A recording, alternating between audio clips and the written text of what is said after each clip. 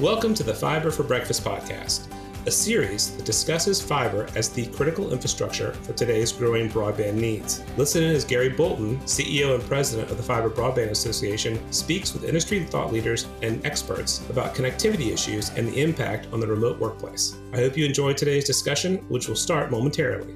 And remember to subscribe and like this podcast on your favorite platform.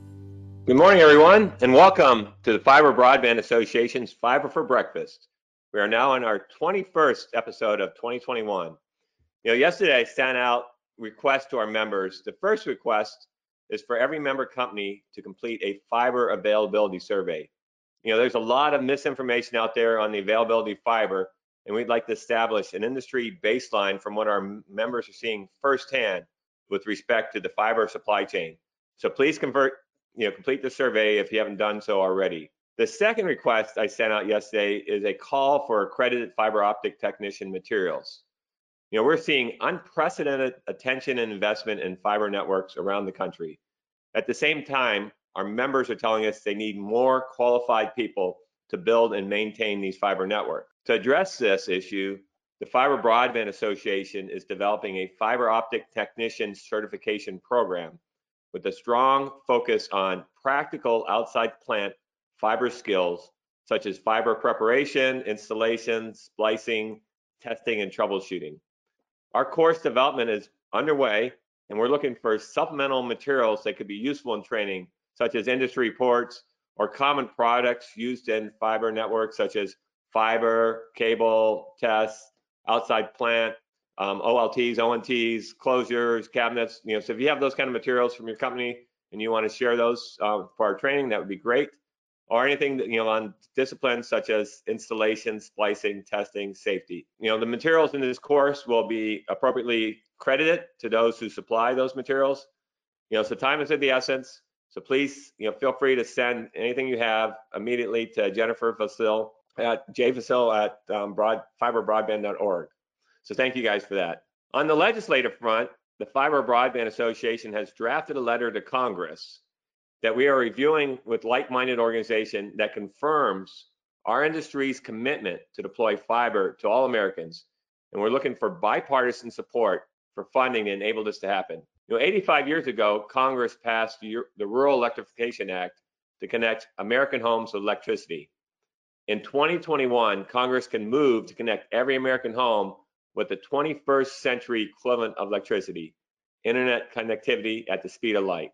On the state legislative front, tomorrow, the Fiber Broadband Association will be issuing a letter in support of California Bill SB 378, the Broadband Deployment Acceleration Best Practice Act of 2021, which recently passed the Senate unanimously.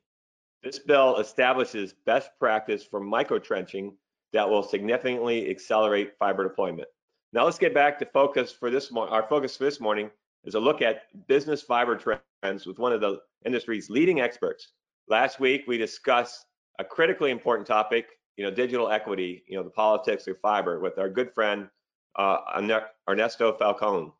Today we have another one of my good friends and someone I've known for a couple decades, Rosemary Cochran from Vertical Systems Group, who will be sharing her insights on business fiber trends, how fiber providers and emerging services are lighting up the U.S. landscape.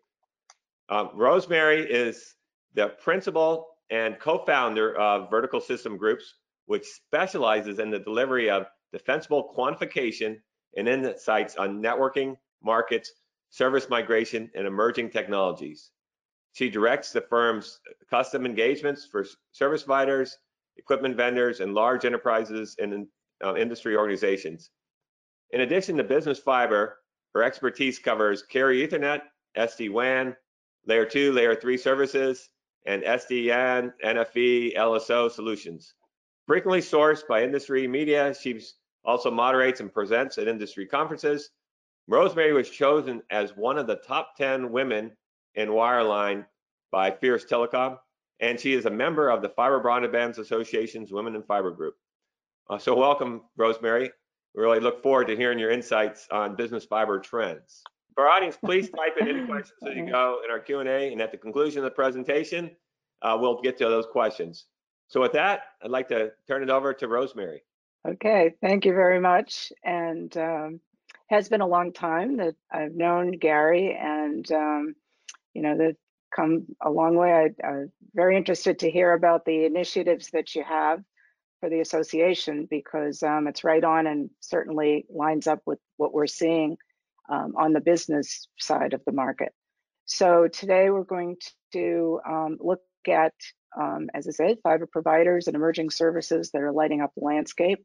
I think the place to start really is on demographics, and in order to size the market, and one of the initiatives that that Gary spoke about is what's out there. We've been tracking the business fiber landscape since 2004. And the reason is that at that time, the Ethernet market was just starting for the wide area network side. So it was a LAN technology, and everyone thought, oh, we have, our cable here, we 10100 connectivity in an office building. Now we're going to extend it to the wide area, never understanding that there was no fiber to connect to. So the native services were really difficult to do, and there was very little fiber. So we called it the fiber gap.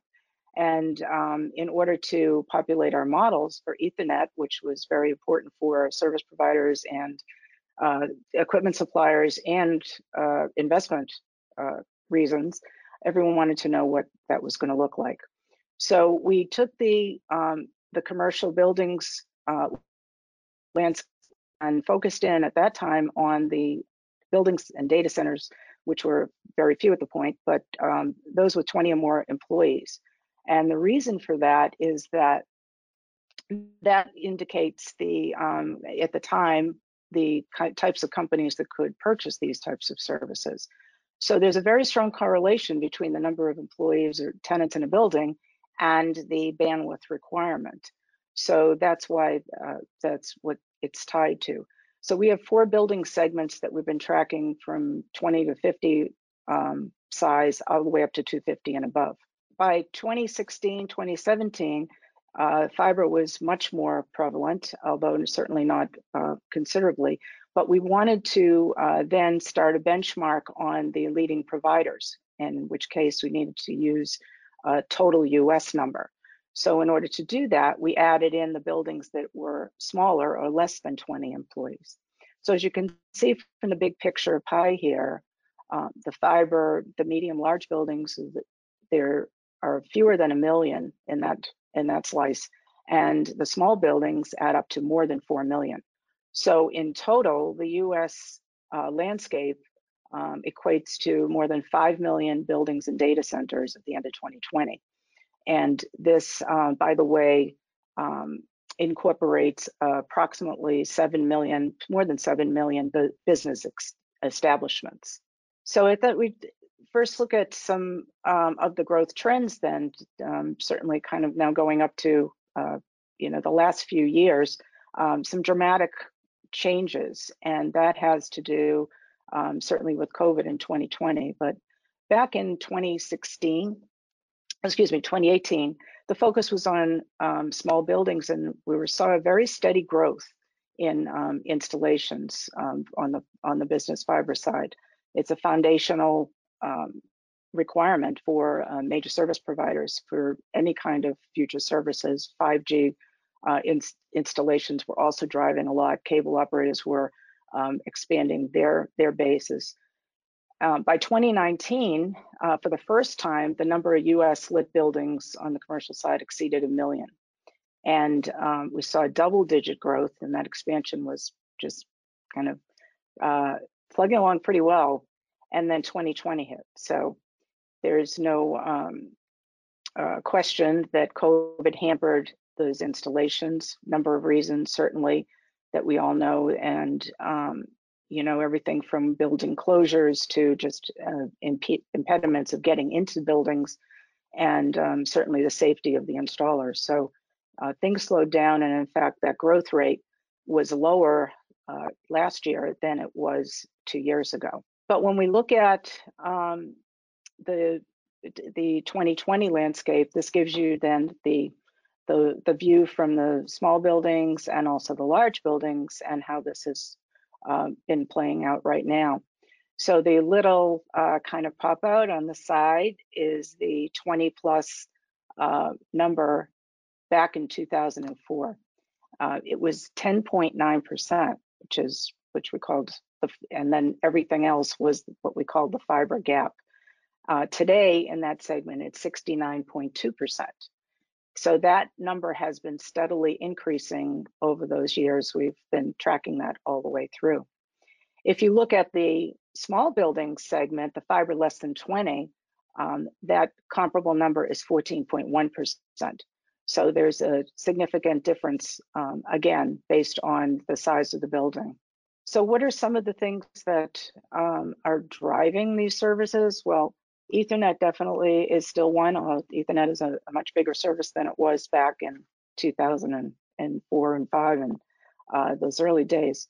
But the gigabit numbers, we have seen big changes in that at this point, 10 gig and higher speed services really have the highest growth overall in the US. And the top revenue service right now is 1 gigabit for Ethernet services. So Ethernet is still going strong, and that's really where the growth has been. The prevalent services for those speeds are predominantly Ethernet private lines, point-to-point private lines, and dedicated internet access. Some of these other kind of Finney boxes are things that we see that are driving it. They're much interconnected, certainly from the hyperscale. These are the massive clouds, the Amazon, Microsoft, Google.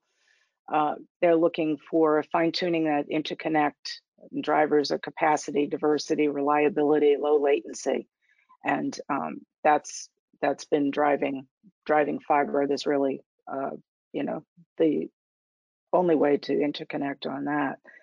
5G, you may have heard of 5G.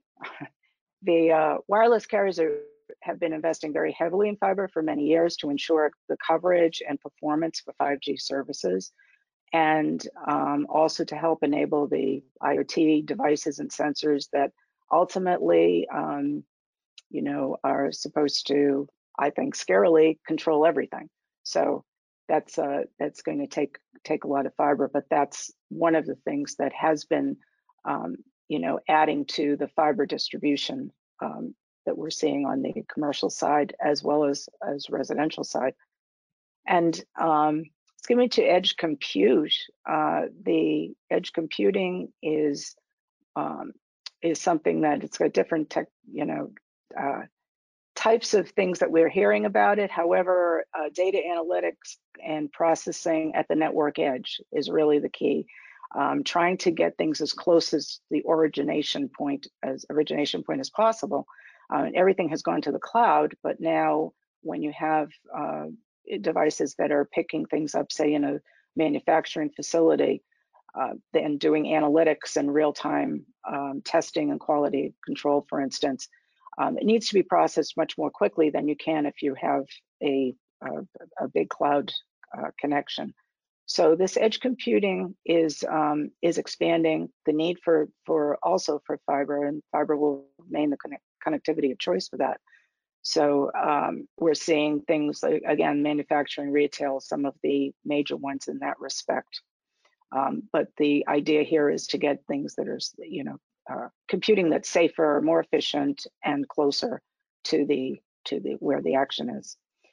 And then the wavelength services. Now, wavelength services are also being bundled with these edge computing applications because many of the applications are what I would consider to be kind of custom solutions. And the wavelength services are providing optical transport, predictable performance, ultra low latency, and because they eliminate hops and make sure that the path is basically curated. The speeds at this point are going up to 400 gig, and we know that 800 gig devices are being shipped, and so the bandwidth is going higher and higher. Use financial networks, data center connectivity, and access to clouds and those private networks is really what's driving that. And then you get to some of the fun stuff, the entertainment sports experiences that hopefully we'll all be able to get back to, kind of the, full stadiums and concerts, whether it's NBA, NHL, all of those types of things. And here, it's amazingly, the things have changed to the point that everybody has a device, a mobile device. Everybody wants to upload to social media. But this is going over the top of things like virtual reality, and you'd be able to look at your favorite player and instantly get the latest statistics on number of passes that Tom Brady has and things like that. So you're getting another level of data that is, it just takes lots of fiber to enable these types of things. And every new stadium is being wired this way, and certainly those that aren't are going to have to be. So with all that said, it's still nice to be just sitting in a stadium in the bleachers at Fenway without a phone. It's still, I think, a better experience, but that's just me. And then small buildings, which we talked about before, which is the opportunity here is there are, as we said, millions of commercial sites, and most of them do not have fiber. They're outside of the main metropolitan areas. And what's happening there is there's the ones that are adjacent to other, residential distribution on fiber, or they do cable in particular. They're getting connected, and that's an opportunity because, as you know from the earlier chart, there's only 14% of the buildings in that segment are actually connected today. Just to get when we talked about the 20 plus and the 250, the big shiny buildings, when you look at that segment of the 250 and above, just for kind of frame of reference, the number there, that percent of fiber lit buildings for that segment is edging close to 100%. So they're all connected. It's everything else that needs to be connected.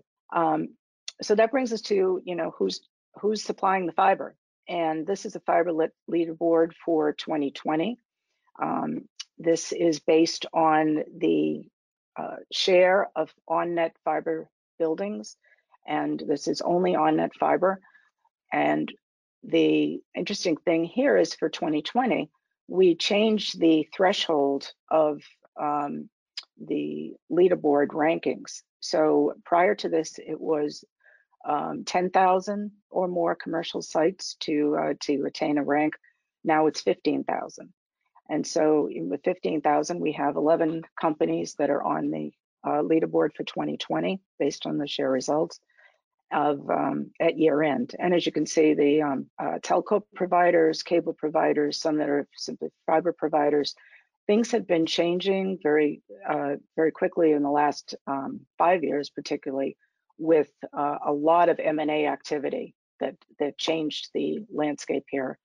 And the other point is that if you look at this leaderboard and line it up with the Ethernet leaderboard, there's a very high correlation of and for obvious reasons. There was one change in this since release of this leaderboard, and that is Cox, for instance, has acquired Segra. Segra's in the challenge tier. And the challenge tier are providers with between 2,000 and less than 15,000 sites. So they are cited in alphabetical order here. There are 14 companies that are on the list for the round. And then there are many other players, over 200. There are metro, regional, other fiber providers that are in called market players tier. And those are providers with fewer than 2,000 sites. The select larger providers for that segment are in the release that's available on our website. And we see over time, as I said, they move up from market player to challenge tier, or challenge tier up to the leaderboard. So that's the landscape for where things sit, and I am happy to take any questions that you have at this point. Thanks, Rosemary. A couple of shocking things, I guess, to me. First is that only, what'd you say, 14.4% of the 4 million small businesses have connectivity to fiber? Yeah, Trish, you want to go back to that that slide with yes. Yes, that's crazy. The next one after that. Yes, right there, 14.1. That's correct. 14.1 of 4 million do not have fiber. And then even, I guess, more shocking is with the large buildings, enterprise, that's 300,000 businesses that don't have fiber connectivity. Well, they're actually, the actual numbers,